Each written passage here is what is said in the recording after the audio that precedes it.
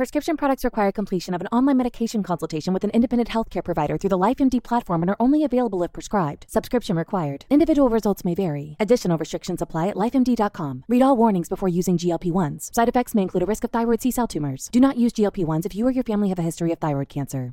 If you've struggled for years to lose weight and have given up hope, did you know you can now access GLP-1 prescription medications through LifeMD? LifeMD is now offering eligible patients online access to GLP-1s, the breakthrough prescription medication that can help you lose body fat and weight. Listen to what people are saying. You just take your shot. It doesn't feel like you're on a diet. What I wasn't expecting it to do was to shut off the food noise. This was life-altering, and if I can do it, I feel like anybody can do it. And here's the best part. Your insurance may cover 100% of the cost of your medication. So go to trylifemd.com to have your eligibility checked right now. Get started today at trylifemd.com. That's trylifemd.com.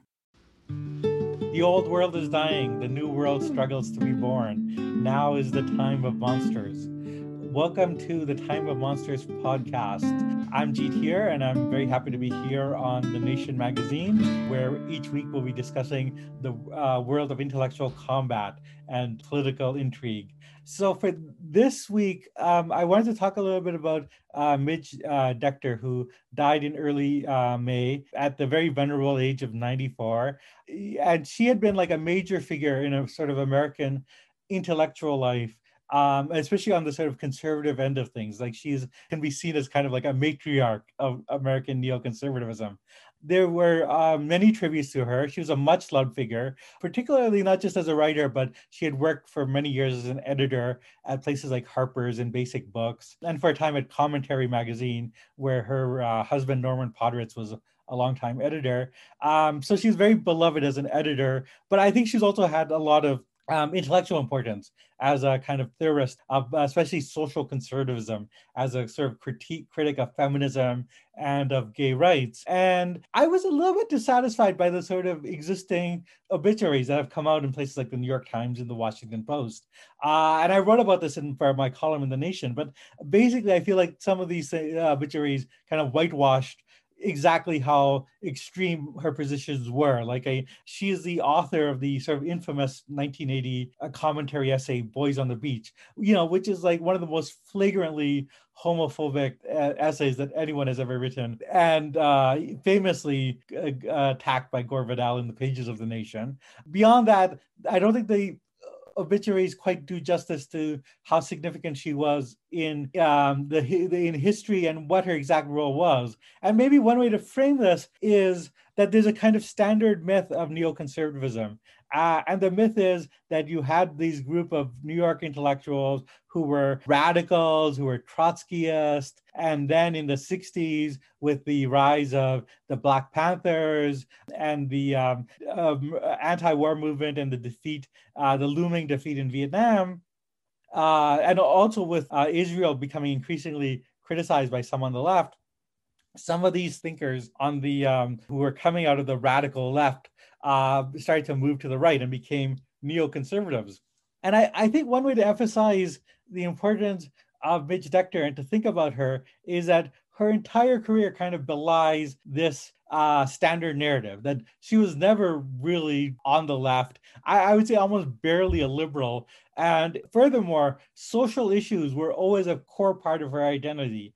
That kind of, she was opposed to second wave feminism before second wave feminism even existed. That she, was a strong upholder of a certain type of 1950s view of heteronormative behavior, and not just in a kind of default defensive way, but as an active ideological argument, and connected that sort of heterosexual marriage and family life with the Cold War, with this is what America needs to be strong. And so it's very interesting that a figure like that is, who was arguably some sort of conservative all along, was a founding father of neoconservatism. And I think the only person I've seen who's like really done justice to Decter and has discussed her is the scholar Ronnie Grimberg, who's an assistant professor at the University of Oklahoma and who's working on a book with Princeton University Press called Write Like a Man, The New York Intellectuals and Jewish Masculinity. And so I'm with that kind of introduction of who the myth of neoconservatism. I want to talk to Ronnie, who I think has a much more grounded view of both Decter and of neoconservatism. So welcome, Ronnie. Thank you so much for having me. I'm so pleased to be here. So, do you want to just start with how does Midge Decter, what does her career say about the trajectory of neoconservatism? Well, as you mentioned, neoconservatism, at least when it first emerged, was seen as a reaction to the excesses of late 60s radicalism, to Black Power, to women's liberation, to the anti-war movement, and also to what some figures who were tied to neoconservatism, people like Daniel Bell and Nathan Glazer, though I should emphasize that they're not neocons. They kind of help think about it in the early phases, but they depart from, or they don't agree with the conservative turn of people like Norman Podhoretz and Irving Kristol. But they were sort of concerned that Johnson's Great Society was trying to do too much, that it was trying to fix these social problems using, the government, and that it was ineffectual. Okay. And so it's seen as this reaction to the late 60s. And Norman Podhoretz famously in one of, I guess now it's 4 memoirs. Yeah. Depending on how you count them, I think you can kind of say 4 or 5. But the Norman Podhoretz, Midge Decter's husband, is a famous autobiographist, and I've used this line before, but Charles de Gaulle wrote 3 volumes of autobiography and was not known as a modest figure. And Norman Podhoretz has written 4. So draw your own conclusions. So in his second one, second one is 1979's Breaking Ranks. The title itself is sort of suggestive that he broke ranks with the left and the liberal community.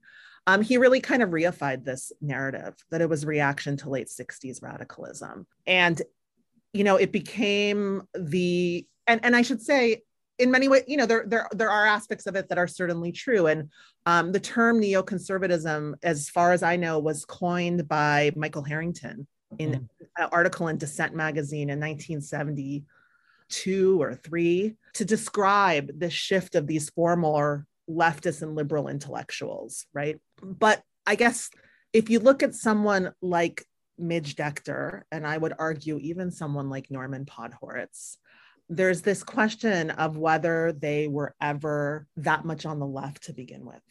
And I think Decter is a particularly important case because if you look at her writings, there is this social conservatism that is evident, like you said, before second wave feminism even emerges. It's often linked with the launch or the publication of Betty Friedan's book, The Feminine Mystique in 1963. Some people even, see roots of it in President Kennedy's. He put together a commission on the status of women to study gender discrimination in 1961. But Decter's writing very conservatively about traditional gender roles, about heterosexuality, beginning in the late 1950s. So I think she challenges this idea that neoconservatism was just a reaction to the late 60s. And I also think, she provides an important and sort of an alternative way of also understanding the social conservatism that becomes so dominant in the Republican Party beginning in the 1970s and continuing to our present moment, this kind of family values social conservatism. And a lot of scholars who have studied that sort of family values rhetoric, and certainly scholars in women's history who look at conservative women who were an important constituency within this sort of new Christian right that emerges in the 70s, they're coming to some of their views are informed by religion, by Christianity. But Decter is a Jewish New York intellectual, a secular Jew. And so her conservative views of sex and gender and heterosexuality have different roots. I think they're rooted really in Freudianism and in particular in mid-century Freudianism. I mean, all the New York intellectuals were kind of saturated with Freud beginning the 1940s. Other scholars have written at length about how Freud sort of help them understand modernism. So all of, and a lot of them got analyzed. There's not much evidence, obviously, in the archives about analysis, but definitely when I've talked to numerous people who knew them, you have to understand the role that analysis and Freud played in this milieu. Mm-hmm. And also, Freud was huge. It's like the high tide of Freudianism in the United States in the 50s. And so I think Decter's views come out of that. I'll just say real quick, Betty Friedan devotes all these sort of devotes at least a couple chapters to kind of trying to take down mid-century Freudianism, precisely because it's sort of telling women that their natural femininity is to be wives and mothers, mm-hmm. where Decter in many ways is sort of, she accepts those views. She doesn't see anything that needs to be challenged. I think that's a great kind of introduction and setting it up. And I just want to maybe place Decter a little bit more in that sort of New York intellectual milieu with just, as I mentioned, she was born in 27. In her autobiography, she talks about how she was kind of seen as the boy in the family because she was didn't have the typical feminine, stereotypically feminine attributes of being deferential, and was very talkative and very assertive. Had a little bit of education, but was kind of dropped out, but went into this milieu. I think interesting in the form as a secretary. She's the first member of the sort of Decter Potteritz clan to work for Commentary, and many of them would go on to work for that magazine. But in 1948, and I just want to the Commentary is published by the American Jewish Committee, edited by a man named Elliot Cohen, and it is a more unlike other publications of the New York intellectuals, which were kind of secular or, didn't have any sort of ethnic identity. Commentary is kind of openly a Jewish magazine. But Cohen himself has a kind of a project, which is a kind of to take this kind of Jewish community that had been in an earlier generation, an immigrant community, urban in the ghettos, is now but in the suburbs, is becoming more upwardly mobile, is finding much more opportunities because, after World War II, there's a real effective challenge to many of the systems of prejudice against American Jews.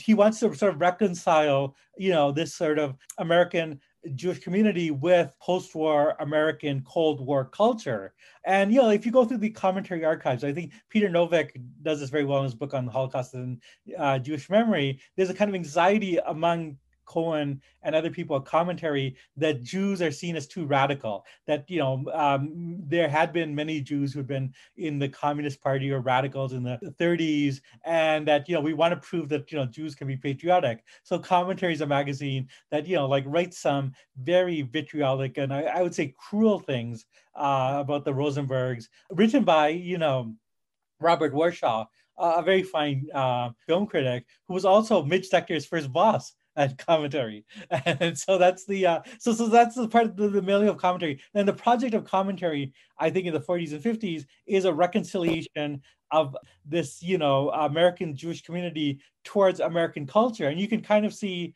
where Freud might fit in with part of that. And not just, I think we can be a little bit more specific. It's not just Freud, who's dead at this point, but the sort of revisionist Freudianism of the 40s and 50s, which is a very sort of, I think many critics have made this point, very sort of conformist view of Freudianism. It's the use of Freudian psychology to reconcile people to society, to get people to think that the problem is not society. If you're unhappy or there are things that are wrong in your life, the problem is individual personal neuroses, which you can solve through analysis. And you can kind of see that if you're dealing with some people who are this New York intellectual community that are former radicals, some of them and are now in a Cold War culture that's becoming much more conservative in general, and they want to be reconciled to it, something like Freud is very useful for that. And not to say that they didn't also believe in the Freud, but I mean it has that value. So do you think that's a fair characterization? Yes, Commentaries founded in November of 1945, and you're absolutely right that there is this desire to fuse Americanness and Jewishness and to suggest that Jews are fully American. It's born with the Cold War, though the Cold War I always tell my students when I teach, my US history survey, that the years between 1945 and 1947 are super fascinating because there's all sorts of contingency. It's sort of it's not 100% clear which direction we're going to go. There's other ideas about the Cold. I mean, that's not entirely true, but depending on when you think the Cold War started. But, there's people like Henry Wallace. I mean, there's other voices. And then by 1947, we have the Truman Doctrine and the doctrine of containment. Mm-hmm. Now, the New York intellectuals have been anti-communist since most of them get disillusioned at some point in the early 30s. Nathan Glazer says that we were premature anti-communists, and sort of everyone else catches up with us kind of in the later years. So they're really well positioned, but there's also this anxiety about Jewishness because Jews had been seen as outsiders in American life. I mean, we in the United States, we have the black-white divide. So it's not the same thing as Europe, but Jews their place in American life had been tenuous in the immigrant generation, and Nazism kind of discredits scientific racialism or scientific racism and its corollary scientific or racial anti-Semitism. And a lot of scholars have talked about Jews becoming white in the post-war years. Now we should say Ashkenazi Jews. I want to emphasize there's lots of Jews of color today, but Ashkenazi Jews becoming white as part of this sort of journey that other ethnic immigrants took in the 20th century. Yeah. And there is this desire, and just to get to your point though, but by 1947, there is a lot of anxiety that Jews have been tied for all sorts of historical reasons to left-wing movements, to the labor movement, to the Communist Party, to that history. And there's a desire to kind of prove the Americanness of Jews and to prove that they're patriotic Cold War warriors, Cold War liberals. I mean, there's kind of a Cold War liberal consensus in these years. So I think that's right. No. I think that's there's a kind of like a sort of a package deal, sort of like patriotism, Freudian psychology to deal with any discontent that remains within patriotism, but also like in America that is increasingly open to upward mobility, in these kind of like new professions and in the suburbs, and sort of desire to overcome the alienation that had been like a major theme of modernism and of Marxism. Like the old 20s and 30s intellectual milieu was one of alienation from American society. And for a variety of reasons, that was people like Eliot Cohen thought that was no longer viable, and they wanted to reconcile intellectuals with American society, and including reconciliation of Jewish identity with American identity. And I'll just mention I don't want to say so much about Norman Podhoretz because I think one of the things you and I agree on is he's kind of overshadowed Midge Decter. But I think Norman Podhoretz, in I think the best of his autobiographies, the first one, Making It, does actually have a very good discussion of what he calls the brutal bargain of assimilation. And he talks about how Jews had to become, if they could become facsimile wasps, they could rise in the ranks, but it was a brutal bargain because it meant disavowing or giving up portions of the ethnic experience and Jewish identity that they had grown up with. And what Podhoretz, I mean, it's very interesting because he's such a reactionary, but what he's actually describing is something that a lot of scholars now recognize as how the Jews became white, how Ashkenazi Jews, their position was renegotiated in American society, and a group that in many parts of America were not seen as white suddenly became white. But I think describing in a very effective psychological way, the cost of that. But I think so. Decter, is in that New York intellectual milieu, and we should mention, she born Mitch Rosenthal, marries in 1948 a man named Moshe Decter, who's also very involved with Cold War issues, and later became like a very important figure in the issue of Soviet Jews and raising the persecution of Soviet Jews. But their marriage is not much talked about by Midge Decter. One can surmise it was an unhappy one.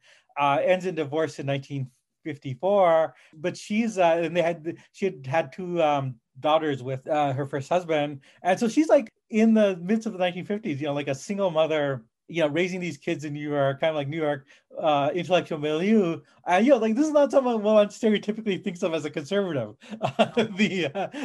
And in 1956 marries Norman Podhoretz, who she had earlier met when he first started writing for Commentary. And I want to kind of emphasize that, like, not to say the typical liberal thing, oh, you're a hypocrite, you got divorced and you're a social conservative, but just like, I think there's a lot of indications, and Decter herself talks about this, like she's not a Puritan moralist, and no, not just she got divorced, but, her kids got divorced, and like the marriage with Podhoretz seems to have been pretty loose in the, like, at least the first decade or so. Like, so it's very interesting that sort of Freudian emphasis on being a wife and mother, the neo-revisionist Freudian sanctity of the nuclear family was still on a practical level. You could have a wide variety of experience within that. Yeah, I mean, she's, like Phyllis Schlafly, who is known as kind of the leading figure of sort of conservative women in the 1970s. Phyllis Schlafly would portray herself, or, she advocated for traditional gender roles, but she herself was a lawyer who was very politically active, who toured around, and her work was made possible because, she had a husband who supported that work. And so I think Midge Decter, there are these like tensions in what she believes. Yeah, because she doesn't fit into that sort of mold 100%. And yeah, she was married to Moshe Decter, had 2 children. Moshe Decter is involved with the American Committee of Cultural Freedom, which a lot of the New York intellectuals, this anti-communist group that forms in 1950. And I think their marriage was awful. She doesn't mention him by name in her memoir, though. I don't know if you looked at John Podhoretz's, what he published on his mom after she died in commentary. I think he read it at the memorial, but he said he once asked I don't remember, basically that the marriage was shit. Like it was just, I left because it was shit. And she was unhappy. And yeah, she had met Norman Podhoretz actually at the Jewish Theological Seminary years earlier, because when she moved to New York, she convinced her parents to let her leave Minnesota at 19 because she would be a student at JTS. And Podhoretz was then studying at Columbia and also taking classes at JTS. So they briefly met then, and then they reconnect when Podhoretz starts writing for commentary, or, comes in to meet with Eliot Cohen, at least I think his first publication was a review of Saul Bellows' The Adventures of Augie March. And then he's away serving in the military, and they begin a correspondence, and then they get married in 1956 and have 2 more children. Yeah, I mean, within that like sort of like context, I mean, I think like she spends a few years, they discover that the cost of a nanny is more than what she would get as a salary, so that actually makes economic sense for her to give up her career for a few years. And she doesn't question that, right? You would think a single mother, though, on the other hand, she didn't have a college degree and she was a secretary. So it's not as if she should have been, but she doesn't question sort of this breadwinning ethic. Yeah, she says she's happy to quit and to raise her children and to stay home and be supported by a man. To some degree, I mean, like I think in one trying to understand it, like in a large number of ways, like this kind of worked for her, and in a way that might not have worked for like other people, and partially worked for just in that booming economy of the 50s and 60s. But like once her kids were like of like age to go to school, she could resume writing, and she had a husband who, Norman Podhoretz, becomes editor of commentary in 1960 at a very young age, like 30 years old.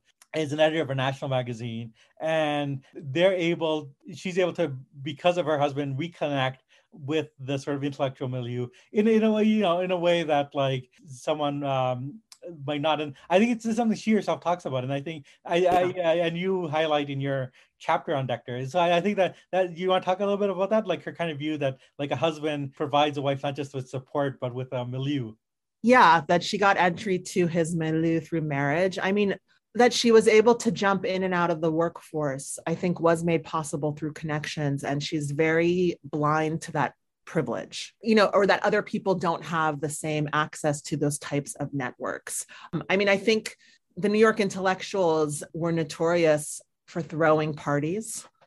So certainly when she wasn't working, there was a lively social scene on the Upper West Side where they got together. When I spoke to David Bell, who's a historian at Princeton, and his father is Daniel Bell, he mentioned, they just had massive parties.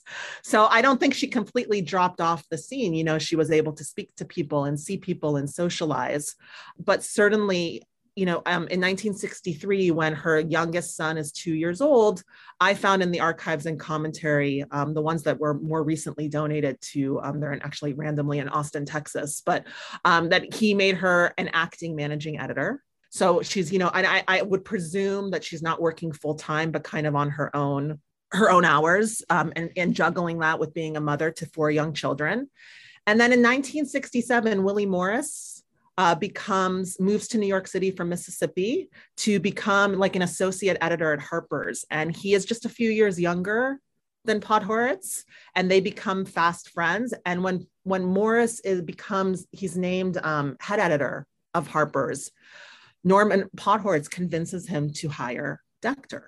And so she went from being and it's a different time. It's a different time, I think, than we live in today, but she didn't have a college degree. She started off as a secretary. Then her husband hires her as an acting editor, and then she gets a job at Harper's. That trajectory was made possible definitely through these connections that existed among the New York intellectuals.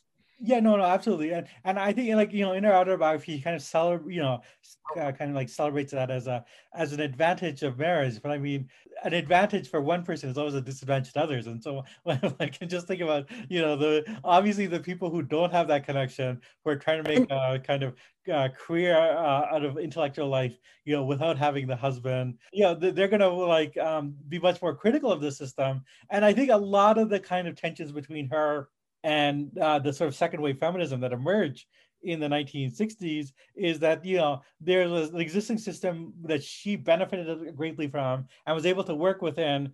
And a lot of other women, that system worked against their interest, but she just saw them as being like, you're just whining and complaining. Like, well, you don't have any real problem.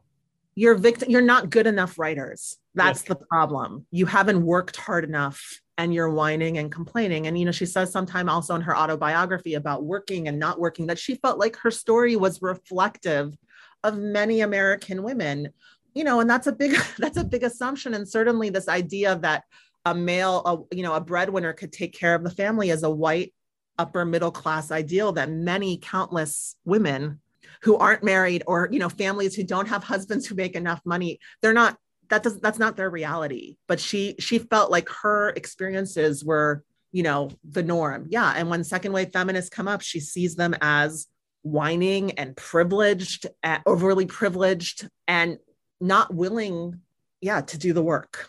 So, I mean, in some ways, one can see the sort of, Decter Podhoretz relationship working together, because he has that kind of Horatio Alger's, pull yourself up by the bootstraps. I mean, if one, encourage listeners to read Making It, because that is kind of like, Horatio Alger's, except applied to intellectual life, pull yourself up by the bootstraps. And, he kind of refers to how he and Jason Epstein, who goes on to found the New York Review of Books, they kind of, bonded. They were not friends at college, but they kind of bonded more afterwards. And it's partially because they were successful, and there were a lot of other people that they knew who were, I'm quoting Norman Podhoretz's actual words, were losers. And, Podhoretz says, he, having watched the film The Hustler, he got good at spotting people who were losers and who didn't have what it takes and who couldn't make it. So that's that's the real dichotomy. It's either you have the talent and you make it, or you don't and you fail.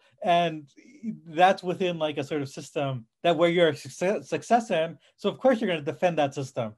When that system starts getting criticized, as in the 60s, by second wave feminism, by the Black Power movement, by the gay rights movement when it emerges, you're going to be very, if you're someone who's so committed to the system and has succeeded within it, you're going to be very defensive. It's easy for you to become very defensive and lash out.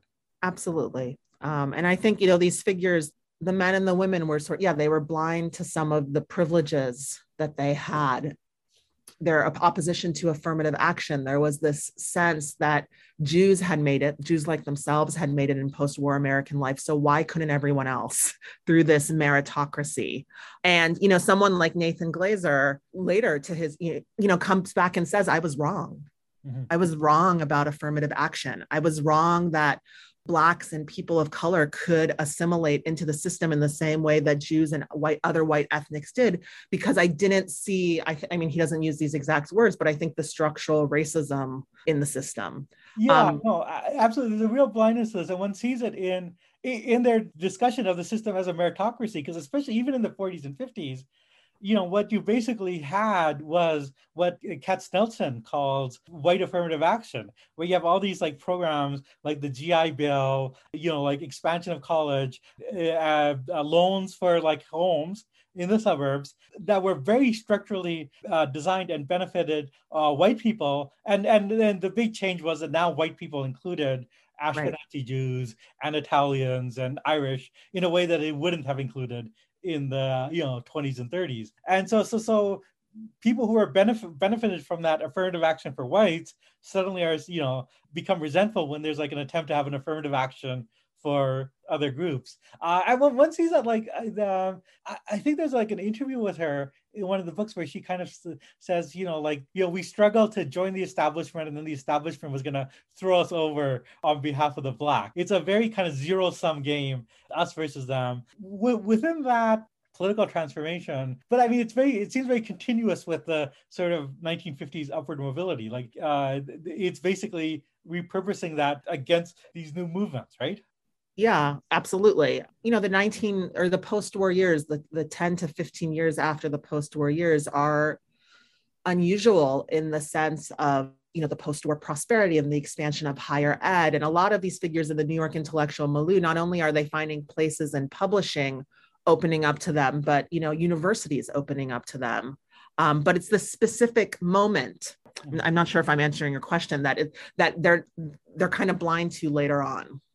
Yeah. And I mean, like, in retrospect, like, it seems like a very privileged position to be in. The people who were there, not just the conservatives, were blind to it. I mean, basically, like, Daniel Bell was able to get like, a tenured position based on like articles that he wrote for like popular publications. And not like, alone. Not alone. Like, there are a lot of like these New York intellectuals who didn't have like a PhD, but because the university was expanding so quickly, they needed people. They were people who wrote books and had real merit.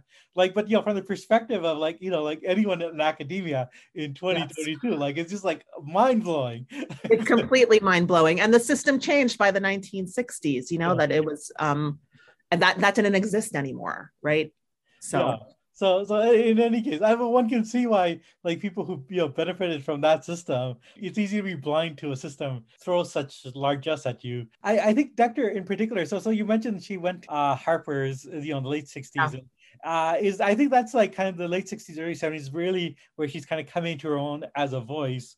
And there's two sides. I do want to mention, like, she's a very kind of important editor at Harper's. At that point, becomes a kind of cutting edge magazine, and like Willie Morris usually gets credit for that, but I mean, Decter was right there, and she's the one who can help him bring in, like, Norman Mailer published The Armies of the Night in Harper's. It took up a whole issue, and she was the one who took that like sprawling manuscript and got into like magazine form, and that's like a major kind of achievement.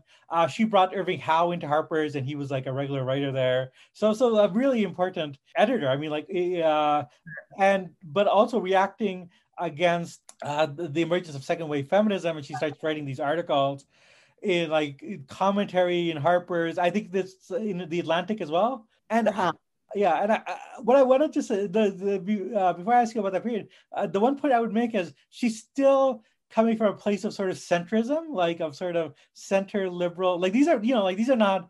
At the time, commentary was seen as, liberalish publication, on Harper's and sort of cutting edge. The Atlantic, a more conservative, but, very establishment. These are not, she's not writing for Breitbart, right? but she's writing for very mainstream publications. And she's making arguments that are kind of based on a liberal consensus that had existed in the 40s and 50s of this sort of, revisionist Freudianism of, being a grown-up means being mature, giving up childish ways, and that if you become gay or lesbian, that's a sign of immaturity. If you don't marry, that's a sign of immaturity. If you complain about the system and say that there's a patriarchy that's holding you down, that's also immaturity, because we know from psychology that you grow up and you mature and you accept the limits of life. But she's writing as a kind of like a liberal, and then so do you want to say anything about that? Because I think that's her her major period. And she writes books like The Liberated Women and The New Chastity, and Yeah, I mean, there's a thread that goes back even, earlier, which we mentioned when we started talking, which these ideas she had begun to explore, or she often wrote about women in book reviews beginning, or in reviews that she wrote in the late 1950s and early 1960s. And there was already this sort of sense that marriage should be about kind of an economic union between a man and woman, that there should be a male breadwinner, that it's the role of the man to take care of the woman. And that, proper heterosexuality under sort of this revisionist Freudianism means maturing and growing up and taking on these masculine and feminine roles that are supposedly natural or biologically ordained. And it fit within kind of, I think, the mainstream perspective, I guess, of 1950s and 1960s American life. But if you start going back and sort of tracing her writing, you see this kind of conservative edge, in the sense that she was a real proponent of traditional gender roles, even though she herself in some ways challenged it, in her career, which is not uncommon for conservative women, like I mentioned, Phyllis Schlafly. But there's this sense, and I think for other, I argue in my book that, the New York intellectuals who became the women who became New York intellectuals, who were actually considered New York intellectuals, were very few. And there was they had to sort of perform or kind of embody a masculinity when they were in the public sphere.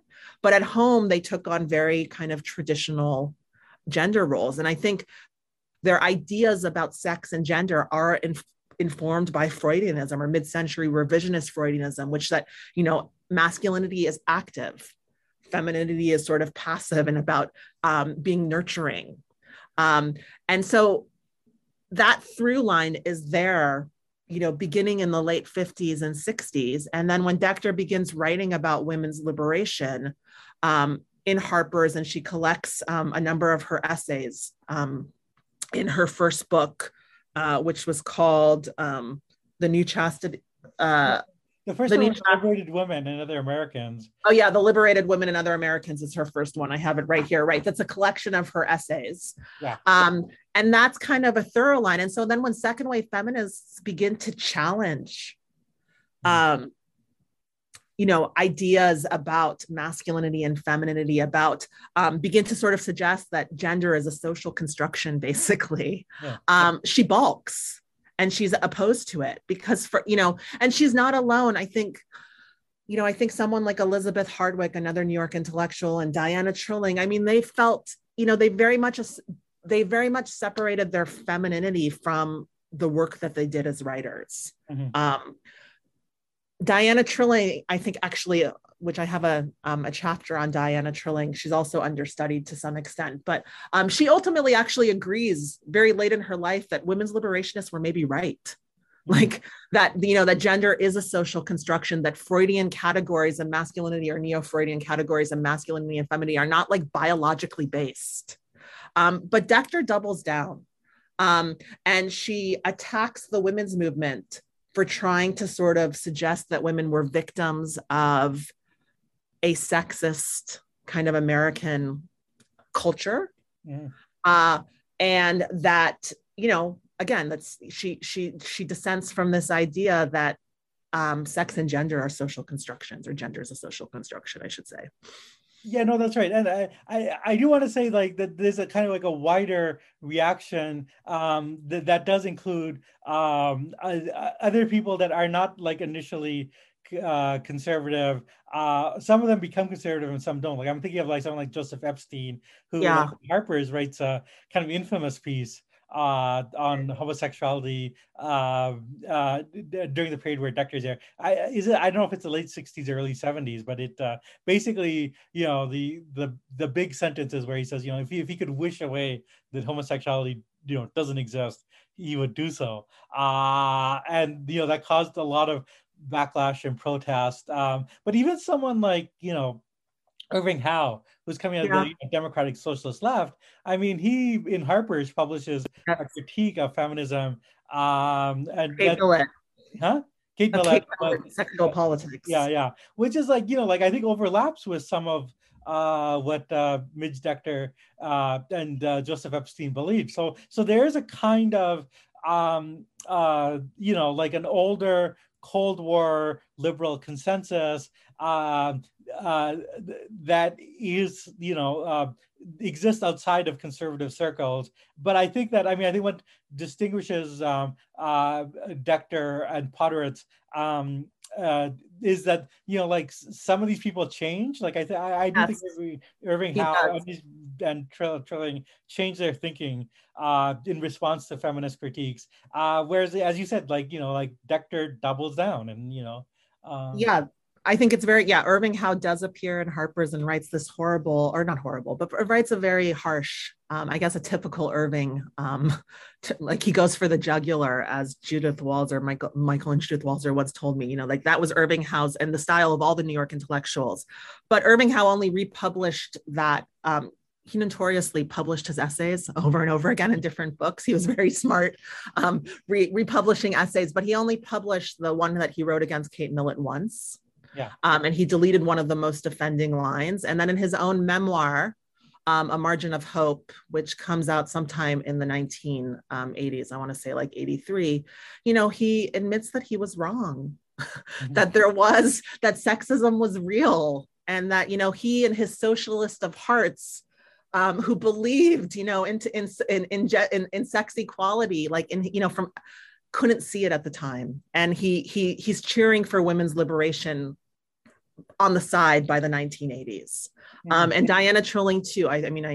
She's often seen as very much an anti-feminist, very much a critic of women's liberation, which she was.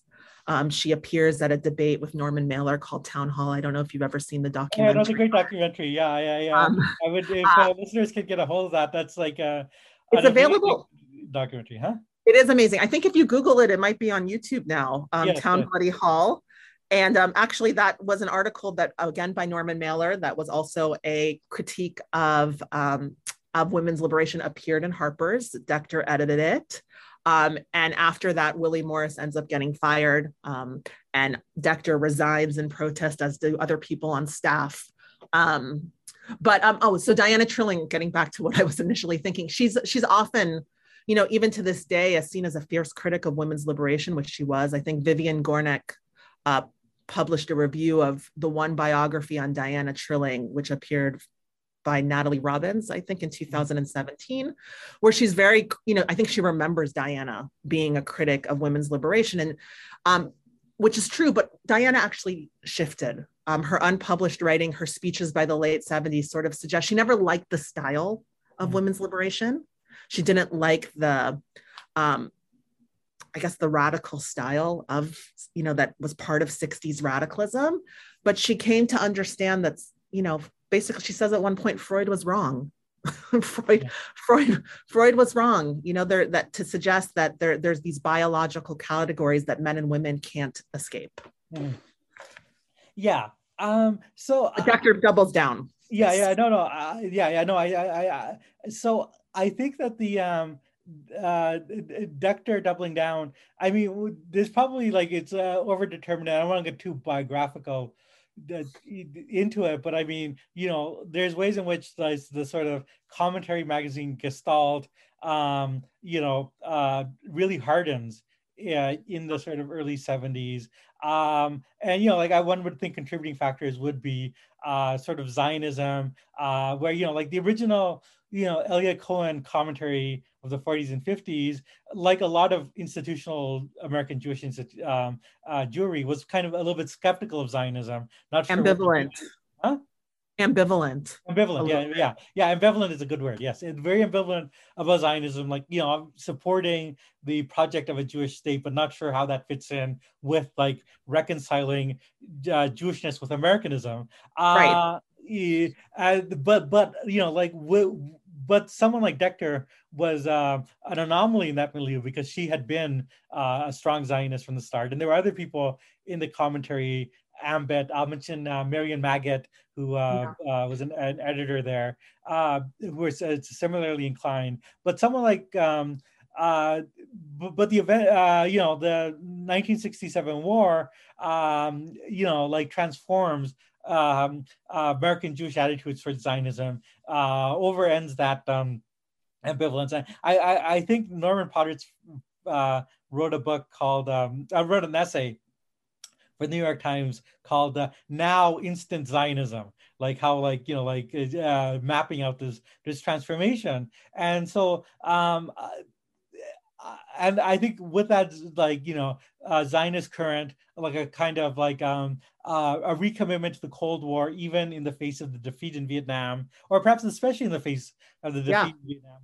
Feeling America needs to be empowered, and there's ways in which that gender politics and the hardline foreign policy, the militarism, kind of goes hand in hand, where you think that feminist and gay rights are going to weaken America, and that you need strong men to fight wars.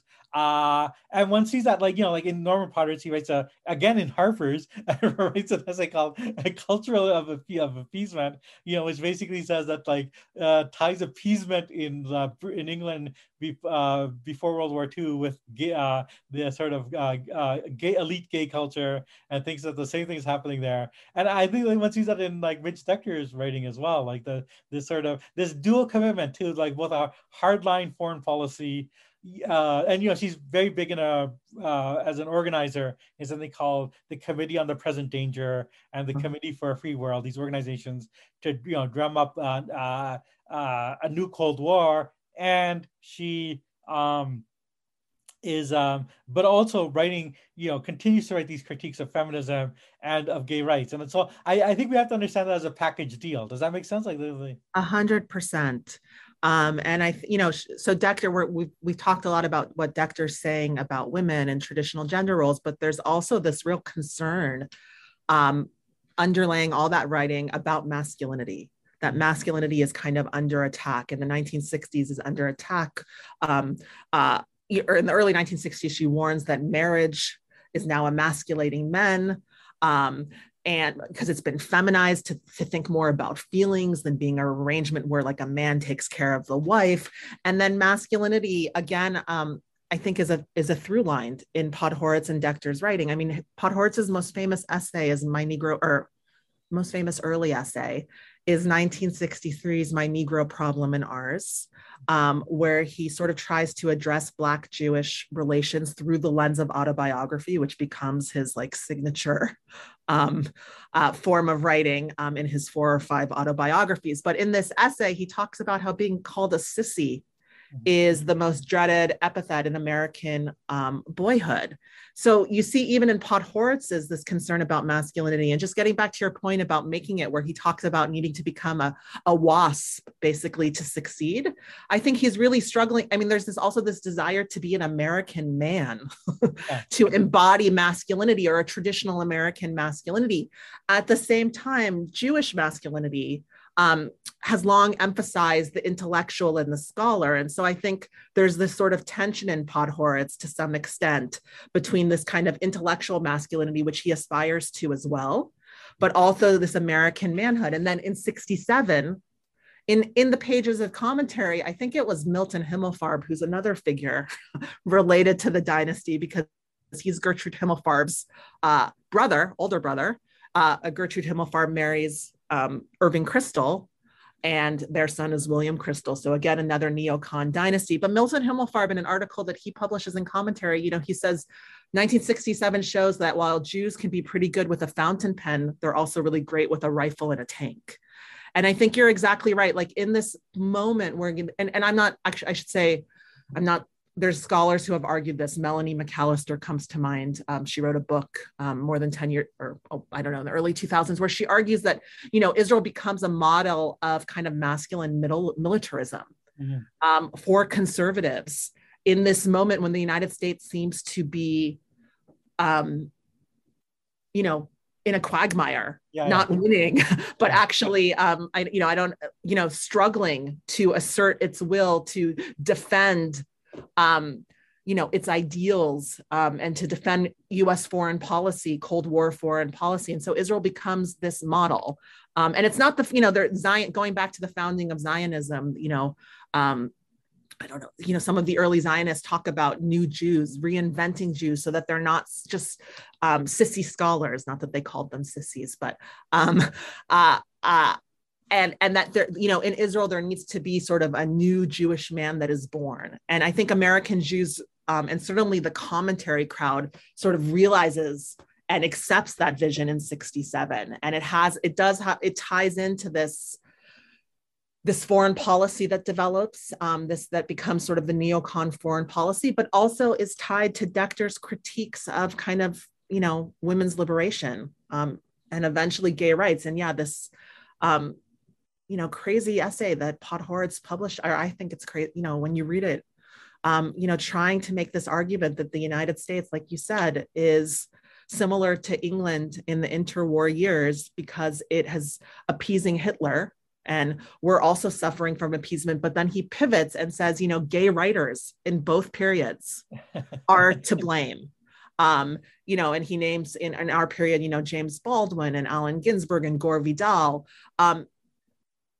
So there's this anxiety about masculinity that I think is a through line for Norman and for Decter, for Midge and Norman, and then becomes central to kind of a neoconservative worldview, especially in, or if, at least when we think about neoconservatism today in terms of foreign policy, but that it's also in the social conservatism of the new right.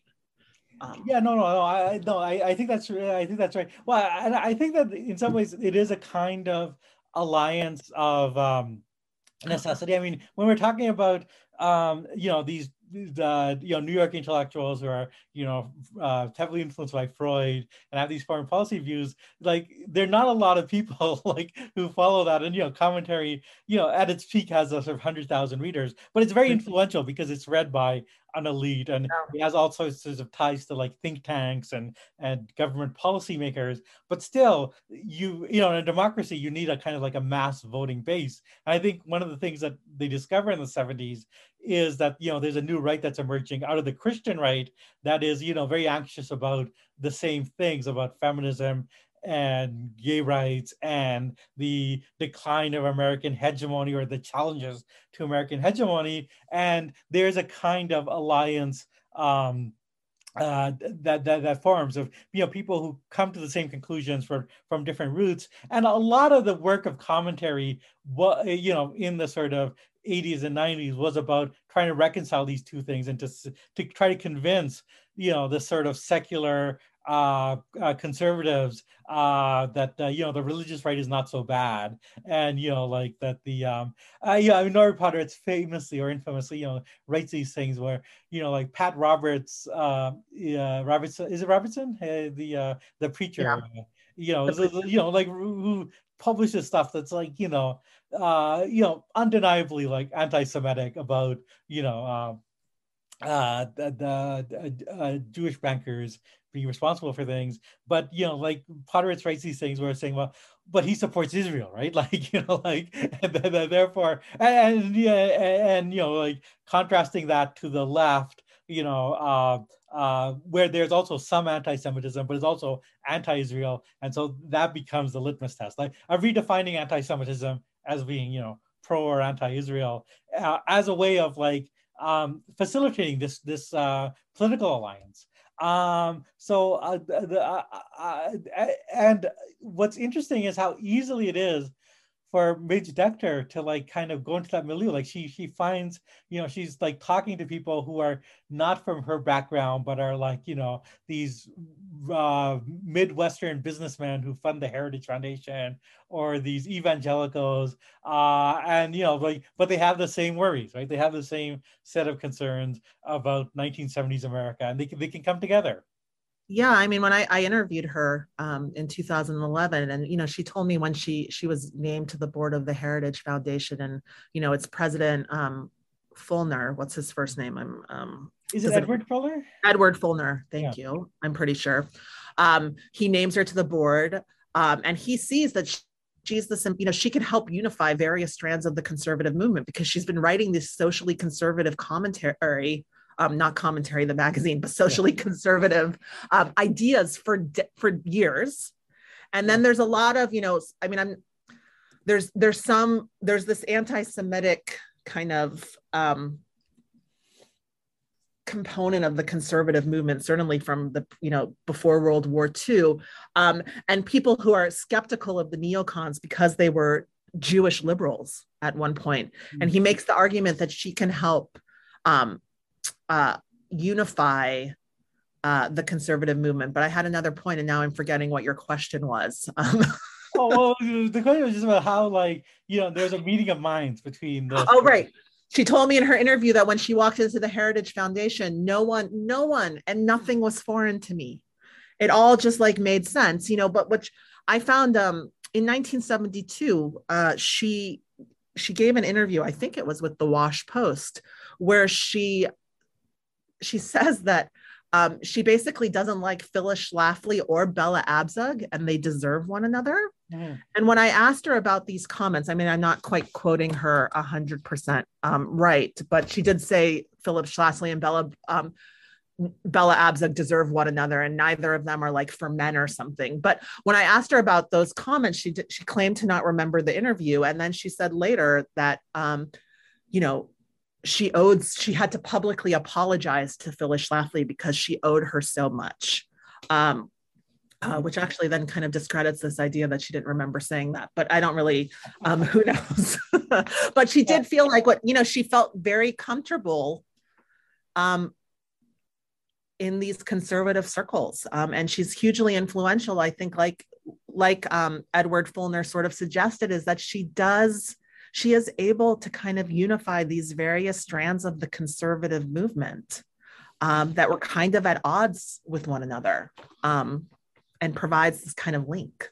Yeah, this kind of link and this kind of synthesis. I mean, like, I think she kind of like, shows how all these things can connect together. And, I think there are tensions with this sort of, the existing American right and these neoconservatives for reasons that you suggested. There were some there was some people in the sort of Philadelphia society, a kind of old right redoubt. Paleo-conservatives, right? The paleocons, I think. Yeah, the paleocons who, and the kind of, basically the old traditionalist right, people like Russell Kirk, who basically said that these guys are interlopers, and there's kind of like an anti-Semitic suggestion, like these guys are intruding in our space. And then there's issues with someone like Joseph Soburn, who is an editor at National Review, who was an anti-Semite, and who Decter was kind of an instrumental figure in convincing William F. Buckley to kind of first denounce him, and eventually Soburn fired from National Review. So there's like in there. I just want to emphasize, there's like, it's not a necessarily totally smooth marriage. There's a kind of, there's like in any sort of relationship, there's there's like some back and forth, and some compromises have to be made. Some people have to go overboard. There's a quote from Midge Decter, which I think like nicely sums this all up, which is that she said, "There comes a time when you need to join the side you're on," and I think that sort of like sums up like how the conclusion she came to in the 70s, like of thinking like, like I might have like, she was actually a registered Democrat, but thinking like, well, like actually the side I'm on is the Heritage Foundation, is Phyllis Schlafly. And so you kind of have to like give up the pretense of, well, I'm just a liberal, right? And I think it's interesting that both her and Norman Podhoretz give up the label of neoconservative and say like, no, we're just conservatives. And she says in the 19, they give up the label that there's no difference between the neocons and the conservatives. It's all just one thing in this point.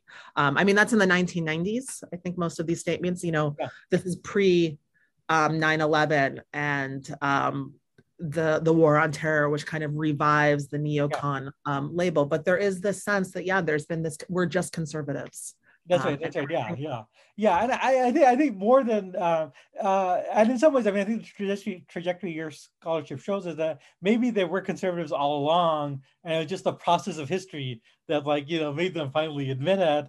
But yeah, I mean, with the understanding that within the conservative coalition there are distinctions, and certainly after 9/11 she again tries to revive the synthesis by writing a book on Donald Rumsfeld that's basically like a love letter, about how manly he is, and again emphasizing I don't think I think most people if you're gonna do a film about Donald Rumsfeld, you're not going to hire Brad Pitt or Tom Cruise, but the whole book is about how and the Rumsfeld shows not only the need for a strong response to terrorism, but also these old manly virtues that we have to revive. And again, I mean, the irony is that parts of the right, even though Podhoretz and Decter were eager to be seen as just conservatives, and Podhoretz, would later endorse Donald Trump twice, and is still, considers himself a supporter of Trump. There are elements of the right that are still have that old, the long-standing anti-Semitism, and see neoconservatives as interlopers, as these Jews who have come in and taken over our territory. And that makes for an interesting generational tension, because I think that the younger neoconservatives are very wary of Trumpism and of the Trumpist right, because they understand that they're not necessarily welcome there. And so someone like John Podhoretz, the son of Midge Decter, Norman Podhoretz, he's been pretty consistently anti-Trump, as has William Kristol. But I think the older, Decter and Norman Podhoretz, they, as she said, there came a time when you need to join the side you're on, and she decided that this Republican right was her side. Yeah, come hell or high water. And I think also there is this weird, that Donald Trump somehow embodies this masculinity that you need in a leader that has long informed their views. And so, it doesn't matter that Trump, said the people who marched in Virginia, the white nationals who said Jews are going to replace us, doesn't matter, because he embodies this, he's not a sissy, which Trump said, or not Trump, Podhoretz said in an interview in 2019 with a conservative magazine that he was initially skeptical of Trump, and didn't really like him because Trump seemed to be dismissive of the neocons. His whole campaign seemed to be to push back against kind of the interventionist Bush era conservatism, but that he changed his mind. He eventually felt that there was too much anti-Trump animus, and that Trump was not a sissy. He fights back, and that language, you see that language in Making It, going back to 1967 when sort of Podhoretz is talking about himself, he doesn't want to be a sissy. And it seems so ridiculous in some ways that this is such an informing world. I mean, and I don't mean ridiculous as to dismiss it, quite the contrary, that we have to take that language seriously, because it's been the straight line lead, that connects neoconservatism to Trump. And it's been influential in the right. Mm-hmm. Absolutely. Yeah, no, I think I think your work really underscores the element of masculinity, and one sees that in both Decter and Podhoretz, with both her. I was saying, as a child, she was the boy of the family, and finding a niche in that sort of New York intellectual milieu as the wife of. But then also Norman Podhoretz, like even like in making it, like like he talks about like like needing to prove to like the other tough boys in Brooklyn that he's not like just A teaching nerdy, that nerdy, yeah, yeah, exactly, yeah, yeah, well, a nerdy school, good student, though he wants to be that too. He has to be yes, both. yeah, Because I think, coming out like Jewish, part of I think why Midge Decter sort of describes herself as like the honorary son. At least, traditional Jewish gender norms, it was the men who were supposed to study to some yeah, yeah. extent. And the women were allowed to be economic actors. They were and they could be breadwinners, but scholarship and study was considered masculine. Yeah. Yeah, no. That's yeah, that's a very interesting point. And yeah, yeah. So I mean, and this is the whole thing in making it of this tension between the teacher who's trying to make him into a Yeah. facsimile wasp, and then his male friends who are in a kind of like a gang, and he has the jacket, and he's so proud of having the jacket. But yeah, there's a lot of like very fairly messed up ideas about gender, Well, and and just it's interesting that it undergirds an entire worldview. it does. And then, at another point, he talks about how when Philip Roth, who was one of the editors at Partisan Review, invites him to contribute to the magazine, it was like a bar mitzvah ceremony, meaning he had become a man in Yeah. the New York intellectual milieu. And he says, at one point, I mean, this goes back to something you said earlier about commentary, but Elliot Cohen once said that both Partisan Review and Commentary were actually Jewish magazines, but Commentary actually admitted it. That's right. That's right. Yeah. The so I mean, I think we've covered a lot of ground, and I think have given listeners a sense of who Mitch Decter was, and I want to underscore, emphasize, like Phyllis Schlafly, like like very important figure, like sort of formative in like certain very powerful notions of gender that exist on the right, and someone to be taken seriously. And yeah, I feel like as I said, I don't think the existing accounts quite do justice to her, but I feel like your the book that you're working on, and then also our conversation, I think I'll hopefully like will illuminate that, and then really like place Decter in the history that she belongs to. I think so. And one other thing I'll just add, which I think you had mentioned to me in one of our conversations, or maybe, is that she also mentored a lot of people, right? A lot of concern. And Yeah. think her son alludes to this too in his remarks that she had at least in conservative circles, she was seen as kind of this den mother who influenced and nurtured and mentored a lot of figures. So. Yeah, no, that's right. If you go through like the books of various figures on the neoconservative right and the right in general, like look for the acknowledgement. She's often mentioned. She is someone who's like and that does tie in with the kind of like gender roles in the sense that like unlike Norman Podhoretz, who's like out there making it, proclaiming his own voice as a writer, there's a kind of like gendered notion of the woman as editors, the grandmother type who raises a whole brood of younger writers. And perhaps on the final note, I mean, we've gone on a bit long, but I want to actually circle back to, because I mean, this family dynamic is very interesting, and just this whole issue of commentary as a family magazine, because like the Decter and Podhoretz were there, and then later John Podhoretz becomes the editor, and still the editor now, and then many, I think all the Decter's three daughters as well, John Podhoretz, wrote for commentary, as well as like a grandson, Samuel Munson. So it's like a real like a family thing, and this like Norman Podhoretz once wrote that in America, affirmative action is an affront to the great ideal of America, the revolutionary idea of America, that it shouldn't matter who your father is, that you should be just judged by merit.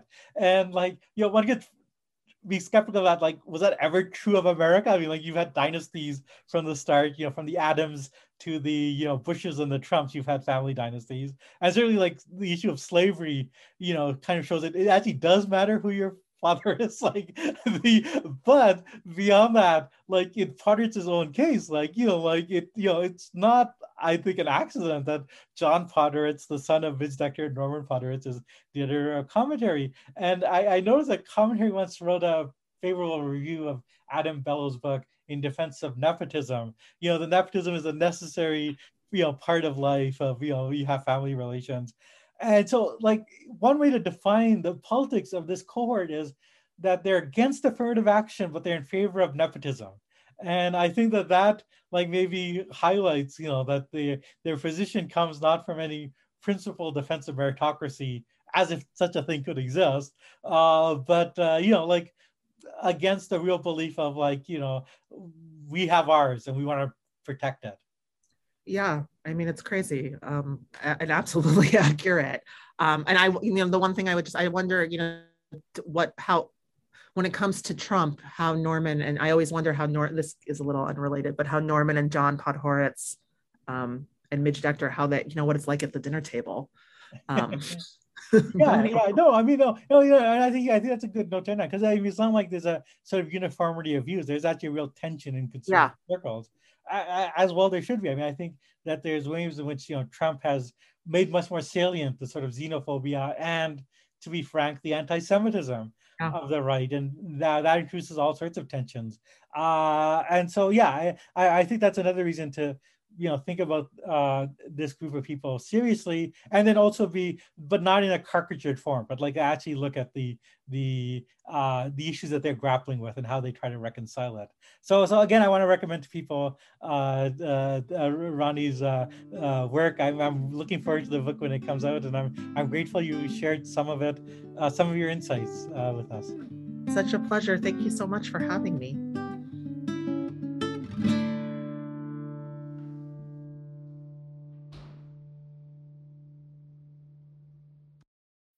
When you need mealtime inspiration, it's worth shopping Kroger, where you'll find over 30,000 mouth-watering choices that excite your inner foodie. And no matter what tasty choice you make, you'll enjoy our everyday low prices, plus extra ways to save, like digital coupons worth over $600 each week. You can also save up to $1 off per gallon at the pump with fuel points. More savings and more inspiring flavors make shopping Kroger worth it every time. Kroger, fresh for everyone. Fuel restrictions apply.